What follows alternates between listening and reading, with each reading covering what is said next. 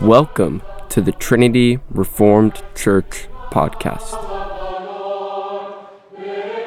Sermon by Peter Leithart on May 30th, Lord's Day service. Grace to you and peace from God our Father and from the Lord Jesus Christ. Today in the traditional church calendar is Trinity Sunday. The readings for today were from the Trinity Sunday lectionary, but I'm going to do a throwback sermon to last week, which was Pentecost. If you heard of a Pentecost sermon last week, I apologize, but of course, you can't get too much of the Spirit. I'm reading from Acts chapter 2, the first 21 verses. And when the day of Pentecost had come, they were all together in one place. And suddenly there came from heaven a noise like a violent, rushing wind, and it filled the whole house where they were sitting. And there appeared to them tongues as of fire distributing themselves, and they rested on each of them. And they were all filled with the Holy Spirit and began to speak with other tongues, as the Holy Spirit was giving them utterance. Now there were Jews living in Jerusalem, devout men, from every nation under heaven. And when this sound occurred, the multitude came together, and they were bewildered, because they were each one hearing them speak in his own language. And they were amazed and marveled, saying, "Why, are not all these who are speaking Galileans? And how is it that we each hear them in our own language to which we were born? Parthians, and Medes, and Elamites, and residents of Mesopotamia, Judea, Cappadocia, Pontus and Asia, Phrygia and Pamphylia, Egypt and the districts of Libya around Cyrene. Visitors from Rome, both Jews and proselytes, Cretans and Arabs. We hear them in our own tongues speaking of the mighty deeds of God." And they all continued in amazement and great perplexity, saying to one another, "What does this mean?" But others were mocking and saying, "They are full of sweet wine." But Peter, taking his stand with the 11, raised his voice and declared to them, "Men of Judea and all who live in Jerusalem, let this be known to you, and give heed to my words. For these men are not drunk as you suppose, for it is only the third hour of the day.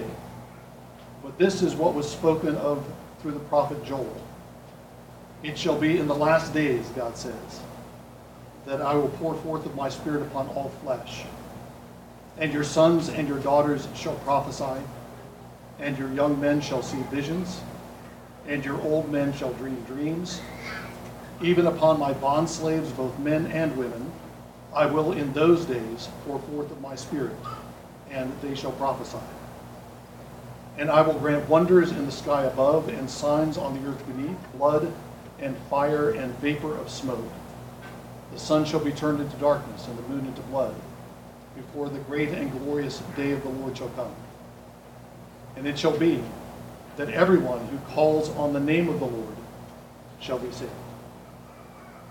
Let's pray together. Almighty God, our Father, we thank you for the Lord Jesus Christ, that he is the one anointed with the Spirit, who has come to pour out the Spirit on us. We thank you that we receive the Spirit of Jesus, and that by that Spirit you are conforming us to his image. We pray that we would be filled with the Spirit, so we would carry out Jesus' mission, and so fulfill your purpose for us. In Jesus' name, amen. In the life of Jesus and in the ministry of the early church, the Spirit is everywhere, doing everything. Even before Jesus appears, the Spirit is already stirring in Judea, in Jerusalem, in Nazareth. The Spirit is going to come on John, Zacharias is told, and John is going to be filled with the Holy Spirit from his mother's womb. Zacharias, John's father, doesn't believe it at first, but when he finally agrees that this child should be called John, Zacharias, who has been made mute for a time, his tongue is loosed and he begins to speak, and he's filled with the Spirit, and he sings what we know as the Benedictus. Mary conceives a child by the Spirit. It's through the Spirit of God that the Son of God takes flesh and begins his earthly life. When Mary visits Elizabeth, Elizabeth is filled with the Spirit. And John, the unborn baby in Elizabeth's womb, leaps for joy at the presence of the Spirit-created, Spirit-anointed Mashiach, the Messiah, the anointed one. When Jesus is taken to the temple for the purification after Mary's childbirth, after Mary has borne him, Simeon is there, and the Spirit is with him. And the Spirit has told him that he's not going to die until he sees the Lord's Christ. And he sings the song we know as the Nunc Dimittis, now let your servant depart in peace according to your word. Jesus' entire ministry is ministry by the power of the Spirit. His ministry begins when the Spirit comes upon him at his baptism, when the Father pronounces his approval of his Son and gives him the gift of the Spirit through the dove. And then Jesus is driven by the Spirit into the wilderness to confront the devil. He is driven by the Spirit to Nazareth to preach his first sermon about the Spirit. He quotes from Isaiah, "The one filled with the Spirit is coming. Behold, this prophecy is fulfilled today in your hearing." And everything Jesus does throughout his entire ministry is done by the power of the Spirit. He preaches in the Spirit. He heals by the finger of the Spirit. He casts out demons by the power of the Spirit. He raises the dead by the life of the Spirit. Jesus does nothing except through the power of the Holy Spirit. And then at Pentecost, 50 days after his resurrection, Jesus pours out that Spirit, the Spirit that has been with him, the Spirit that has accompanied him everywhere, doing everything, the Spirit that has equipped Jesus to do his deeds of power, his signs and wonders among the people. That Spirit, that same Spirit, imprinted now with the life and the power of Jesus, is poured out on the disciples so that they can be imprinted with the life and power of Jesus, and they can continue the mission that Jesus began in the Spirit. They have the same Spirit, so they can do the same mission. And here on Pentecost, on the first Pentecost, the Spirit gives them utterance, so they preach the good news to people from every nation under heaven. And throughout Acts, the Spirit falls again and again and gives the disciples and then Samaritans and then Gentiles the capacity to speak in tongues, to speak in other languages, and to proclaim the good news and the great deeds of God in all the languages of the world. It's in the power of the Spirit that the disciples replicate the miracles of Jesus and surpass the miracles of Jesus. Peter's shadow heals people. Jesus never did that. But now Jesus, filled with resurrection power, pours out the Spirit of resurrection power on his disciples, and now Peter can do things that not even Jesus did. Because the same Spirit that was with Jesus, now equipped and filled with the power of resurrection, comes to the disciples. The apostles preach in the Spirit. They heal in the Spirit. They cast out demons in the Spirit. They triumph over enemies in the Spirit. They raise the dead in the Spirit, just like Jesus did. Stephen is so filled with the Spirit that none of his opponents can best him. Like Jesus, he's in the temple courts and he's debating with various enemies of the church, but he overcomes them in every debate and every conflict, just as Jesus had done, because of the Spirit that's in him. And then as Stephen dies, as he's cast out of the city and he's stoned to death, he dies filled with the Spirit. And once Stephen dies, the Spirit that's been operating in Jerusalem among the apostles gets unleashed out of Jerusalem and begins spreading. It spreads to Samaria. Philip takes the Spirit to Samaria, and the Spirit falls on the Samaritans. And then the Spirit takes Philip off to see an Ethiopian eunuch returning from Jerusalem from a feast. And he proclaims the gospel to that Ethiopian eunuch, who is baptized and receives the Spirit and takes the Spirit down to Ethiopia. And then the Spirit whisks Philip away to a different place. The Spirit selects Saul. The Spirit fills Saul as he's becoming Paul. And the Spirit selects Saul and Silas, Paul and Silas, as missionaries to go to the Gentiles. And the Spirit doesn't just get them started.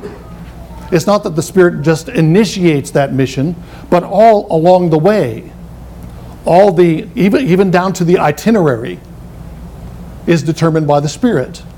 Paul wants to go to Asia, but the Spirit keeps stopping him from going back to Asia, and instead the Spirit gives him a dream of a Macedonian man calling him to go over to Greece. The Spirit is the one not only initiating, but directing the mission of the church.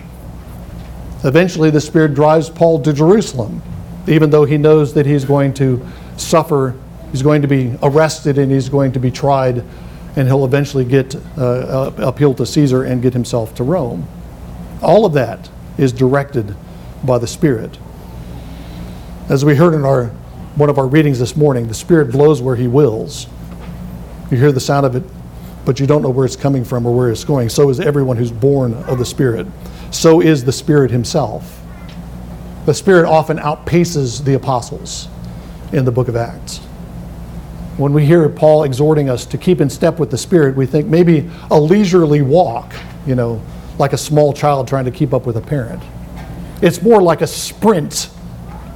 The Spirit is sprinting ahead, falling on Samaritans before the disciples are quite ready to welcome Samaritans. The Spirit falls on Gentiles before anybody's ready for a Gentile mission. The apostles have to keep up with the work of the Spirit. Just as much as Jesus is the hero of the gospel story and the book of Acts, the Spirit is just as much the hero of the story. And this event at Pentecost, when the Spirit is poured out on the church, is what forms the church's mission. It's what tells us what the church in fact is. What kind of community is the church? It's a Pentecostal community. That should be our answer. It's a community filled with the Spirit. A community that still is sharing the Spirit and living by the Spirit that was given at Pentecost. But what does that mean? What kind of community is this that the Spirit forms? What kind of mission does the Spirit give to the church? We can pick that up from various details that are given us here in Acts 2. The Spirit falls on the day of Pentecost. We think of the day of Pentecost as a celebration of the gift of the Spirit, the New Covenant Pentecost. But Pentecost was a Jewish festival. It was one of the three great Jewish festivals, along with Passover and the Feast of Booths. Pentecost was celebrated by Jews for centuries, from the time of Moses until now. Jews still celebrate Pentecost today, a different Pentecost than we celebrate. But in the Old Testament, Pentecost was a harvest festival. It was the beginning of the harvest. It was the barley harvest festival.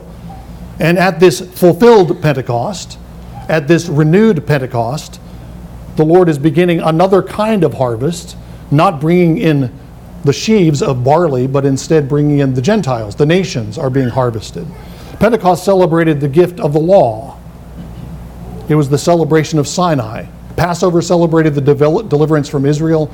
The Feast of Booths celebrated the time of Israel in the wilderness. And the Feast of Pentecost celebrated Israel's arrival at Sinai in the third month after Passover, when they gathered at Sinai and the Lord spoke the law and then wrote the law and dictated the law to Moses, which Moses then delivered to the people. Pentecost is a celebration of the gift of the law, when the Lord himself wrote with a finger on tablets of stone. But at this Pentecost, at this fulfilled Pentecost, we have the Lord writing differently. As Paul says in 2 Corinthians, the Lord no longer writes with his finger on tablets of stone, but he writes by his Spirit on tablets of the human heart. And that begins at Pentecost. This is a fulfilled Pentecost. And the church is the people that is the result of this fulfilled Pentecost, the people that is harvesting the nations, the people on whom the Spirit has written the law of God. That's who we are. We're the Pentecostal people. On this day of Pentecost, the fulfilled Pentecost, there's a sound like a rushing, violent wind that fills the whole house where they're sitting. That rushing, violent wind takes us all the way back to the beginning of the Bible. The first time we see the Spirit is hovering over the waters of the original creation, blowing over the waters, hovering over the waters in order to form and enliven the creation, to make it a beautiful and glorious world, the world that we know. It's by word and Spirit that the Lord makes the world that we know. And the Spirit comes first as a rushing, mighty wind. When the Spirit is poured out at Pentecost, it's the Creator Spirit who is hovering over the disciples to form the formless void of sinful humanity and the formless void of a ruined world into a new creation. That's why the Spirit comes. The Spirit doesn't just come to give us personal communion with God. The Spirit comes to renew the cosmos because he comes as a rushing, mighty wind. And he comes as a rushing, mighty wind that fills the house where they're sitting. We're put in mind in various events in the Old Testament when things filled the house.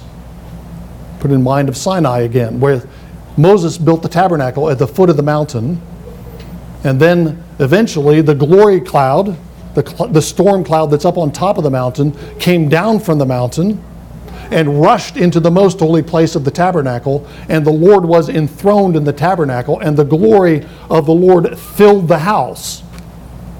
And they knew the Lord was in residence because the glory was there, seated above the cherubim in the most holy place of the tabernacle. And now that same glory Spirit comes down and fills the house where the disciples are sitting, and doesn't so much fill the room where they're sitting as fills them as the new temple of God. God is making a new kind of house for himself. Not a house of fabric like the tabernacle, not a house of stone like the temple or the second temple. He's making a real house, a living house made of living stones. And at Pentecost, he fills that house with the glory of his Spirit. I mean, the disciples are gathering, half a mile from the temple. Herod's temple in Jerusalem is just standing around the corner in Jerusalem. But that's not where the Spirit goes. The Spirit doesn't fill that old house. That old house is fraying and dying. It will soon be eliminated. But he fills a new house, a house made of people. That's who we are. We're the temple of the living God. We're the Pentecostal people, the new temple of God. There's something new here. You remember back in Exodus and Kings, when the glory of the Lord filled the house, everybody had to get out. Moses had spent 40 days on the mountain inside the cloud. But when the cloud comes and fills the tabernacle, not even Moses can go into the tabernacle. None of the priests can go in there for a time, because the glory of the Lord is so intense and they're not ready to stand in the presence of the glory. But notice what happens at Pentecost. A rushing mighty wind, the wind of the Spirit, the wind of the glory of God, fills the whole house where they're sitting, and everyone sits still. Nobody leaves. Moses couldn't stay. Solomon couldn't be in the house with the glory. The priests couldn't be in the house with the glory. Peter and James and John and the others who are the 120 who are in the upper room, they can stay. Because Jesus is creating a people who can stand face to face with the glory of the Lord and be transformed into the image of that glory, from glory to glory. We can stay in the presence of the glory. We can share in the glory of the Spirit. That's the kind of people we are. That's the Pentecostal people that we are. And there's another innovation. When Yahweh took his throne above the cherubim in the holy place, he sent fire out from before him, and it shot out through the tabernacle, later on through the temple. Fire shot out from before the Lord out to the altar and lit the altar on fire, where the priests had prepared a bunch of sacrificial pieces for the Lord to consume in his fire. Well, there's fire here too. It's not on an altar.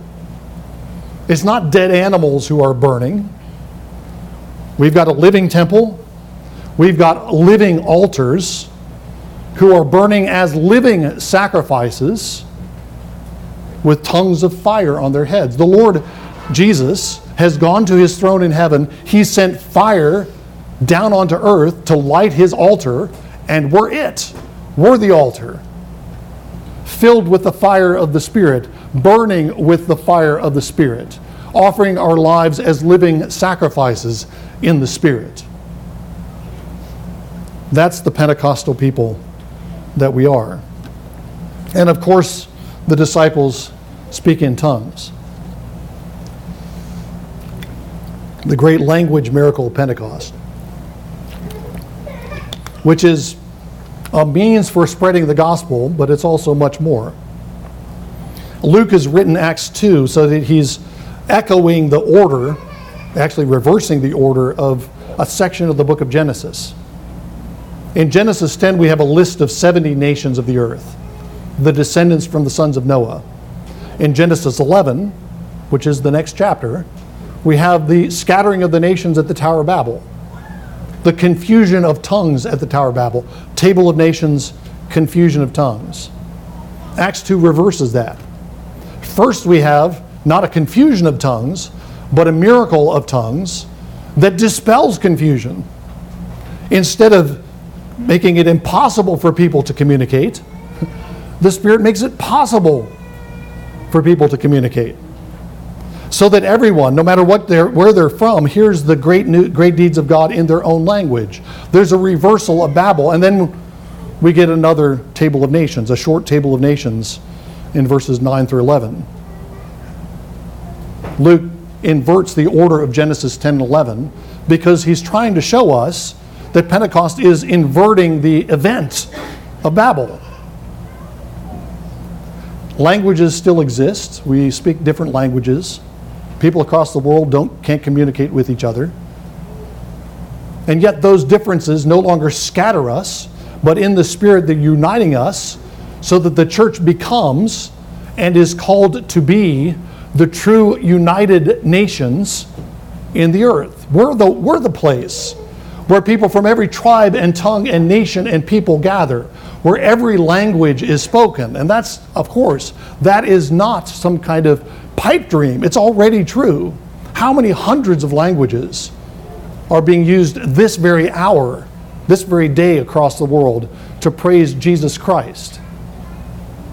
Because the global church is a Pentecostal church, a church that shares in the gift of the Spirit, a church that is harmonized by the Spirit into one body in the Son of God, in Christ. The Spirit is everywhere doing everything in the gospel and in the book of Acts. But there are some Christians and some traditions, let's say perhaps some Reformed churches and Reformed traditions that are a little bit hesitant to be too enthusiastic about the Spirit. We don't want to be mistaken for charismatics. And the charismatics and the Pentecostals have gotten a corner on talk about the Spirit. The Spirit this and the Spirit that, always the Spirit, and we kind of recoil and back off, and we can fall into a kind of naturalism where we forget that the Spirit of God is in fact still operating in the church, still as alive and still as active as he ever was. I don't think we should recoil. I think we should do the opposite. I don't do improvisational theater, but I'm told that when you do improvisational theater, there's one great do not and one great positive command. The do not do this is block. If you're doing an improv sketch and somebody does something, you don't stop them and do something else. That's what amateurs do. You know, what kids do when they're doing improvisational acting. One of the kids wants to make it an adventure story and the other kid wants to make it a love story. So they get, just caught back and forth, and one is trying to make it a love story and one's trying to make it an adventure story. That's not what you do. What you do is over-accept. You over-accept. When your partner in your acting troupe does something, you don't just receive it, but you improve upon it. If they make it a love story, then you make it the best love story that you can possibly make. You extend their initiative rather than block it. I suggest we over-accept charismatics and Pentecostals. We try to outdo them in our talk about the Spirit. Let's talk about the Spirit more, attribute more to the Spirit than the Pentecostals and charismatics are apt to. Let me give a couple of examples of what I'm talking about. There are some Pentecostal and charismatic churches that preach a prosperity gospel. If you are being obedient to the Lord Jesus, everything will go well. You'll prosper financially. Your business will do well. You have a nice house. You'll have a beautiful wife, beautiful kids. Your kids will be way, way above average. Everything goes well if you're walking in step with the Spirit. And if things are not going well, well, then maybe you should examine yourself and ask yourself whether you really have the Spirit. Maybe you're not really walking in obedience. But that's not the picture we get from the book of Acts. The picture we get from the book of Acts is that every success of the church is a gift of the Spirit, and every failure or apparent failure of the church is also a gift of the Spirit. The Spirit opens doors, but if there's a closed door, that's also a work of the Spirit. If Paul escapes from being beaten, he escapes by the power of the Spirit. If Paul doesn't escape, and he gets beaten and left for dead, as he does several times, that also is a work of the Spirit, and the Spirit is still working through him, even in that apparent failure. Paul wrote an entire letter about this. 2 Corinthians is all about suffering in the Spirit. Other Christians look at Paul and say, what kind of apostle is this? He gets beat up all the time. People don't want to listen to him. He gets ridden out of town on a rail. More often than not, he gets chased out of his cities where he's trying to minister. He's filled with scars. What kind of apostle is this? That's not the kind of successful ministry we're looking for. And Paul just flips it around and says, I'm an apostle of a crucified Savior. And my scars are the brand marks of Jesus Christ. I share in my flesh the brand marks of Jesus Christ. And if I'm suffering and dying, I'm suffering and dying in the Spirit, so that you, Corinthians and Galatians and Ephesians and whoever else, can live. It's not just the successes that come from the Spirit. It's all of the apparent failures are also opportunities for the Spirit to work, and sometimes even more so. Because when we're weak, then He's strong. And He shows His strength and power in the midst of our weakness more dramatically than when we're strong. Another example. Pentecostals and charismatics tend to be attracted to display, to spectacle. And you can see why. I mean, they pick up on the event of Pentecost. Pentecost is a spectacular event. Lots of noise, a miracle of tongues, people prophesying, 3,000 people baptized in one day. You can see why Pentecostals get attracted to spectacle. We'd like to see that. Wouldn't you like to be a part of something like that? Of course that's attractive. You've got to keep reading. What's happening at the end of the day of Pentecost? When the rushing mighty wind is no longer being heard, and when everyone has stopped speaking in tongues, and everyone's been duly baptized, what's going on? The disciples who have been newly baptized are devoting themselves to the apostles' teaching. They're breaking bread together. They're praying. They're sharing their goods. And the people that have come from every nation under heaven are dining together at a common table. And that, too, is a miracle of the Spirit. All of that. It's not just the apparently extraordinary events in the Christian history that are works of the Spirit. It's all of the apparently ordinary things, which are also extraordinary. If you have a community of people that love one another and care for one another and are willing to sacrifice to share their goods with one another, you've got the Spirit. The Spirit is working. You may not have tongues. You may not have anybody popping up and prophesying. But if you've got a community that looks like the end of Acts 2, you've got a Pentecostal church.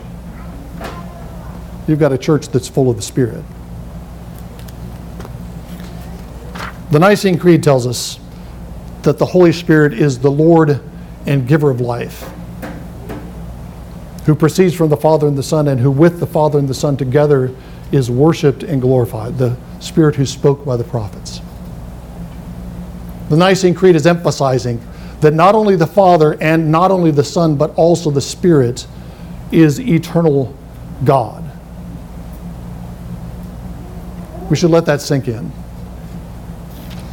Acts 2 is about God coming to be with us and to dwell with us and to live with us and among us and in us.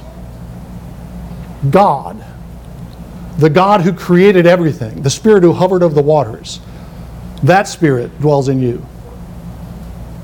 The Spirit who equipped the judges for battle, that Spirit dwells in you. The Spirit by whose power Jesus rose from the dead, that Spirit dwells in you. God dwells in you. The life by which God is the living God is your life. The love by which God is the God of love has been poured out in you and lives in you.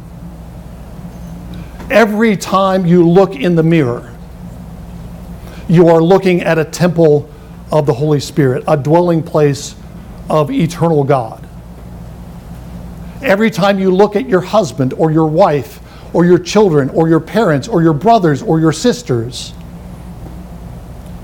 you're looking at a temple of the living God. We should be in awe of each other, in awe of ourselves. None of us is living a merely human life anymore. None of us. Every single one of you is living a divine human life. A life lived in the flesh by the Spirit of God. Every last one of you is an example of a divine human living a divine human life. No matter how little it looks, no matter how pathetic it might seem at times, your life is a divine human life. Pentecost is the fulfillment of human destiny. Irenaeus, the early church father, said that God became man so that man might become God. And he was not saying that the difference between God and creatures was going to be erased. He meant that God became man, the Son became incarnate to raise us up to be more like God, to live divine life, to share in God's own life as creatures. And that's what Pentecost is all about. Pentecost means that you have been brought to full humanity in Christ, full humanity in the Spirit. Because to live a fully human life is to live something more than a human life. It's to live a divine human life, which is the life we're living. Each one of you individually, all of us together. This community of believers is a Pentecostal community living a divine human life together here in Huntsville. That's the gift of Pentecost. That's what it means to be a Pentecostal people. In the name of the Father, and the Son, and the Holy Spirit. Amen. Let's pray together. Almighty God, our Father, we thank you for the gift of your Spirit. We thank you that you have poured out yourself on us. We thank you that we live not just in the flesh, but we live in the flesh. In this decaying, weak flesh, we live by the Spirit. And the life we live in the flesh, we live by faith in the Son of God who died and gave himself for us. We pray that you would give us the proper wonder at this great blessing, that we can live divine human lives filled with the Spirit, walking in step with the Spirit, sharing the Spirit together, and so reaching our fulfillment as human beings in your Son. And we pray this in Jesus' name. Amen. Amen. Thanks for listening. If you want to find out more, check out our website at trinityreformedkirk.com. That's trinityreformedkirk.com.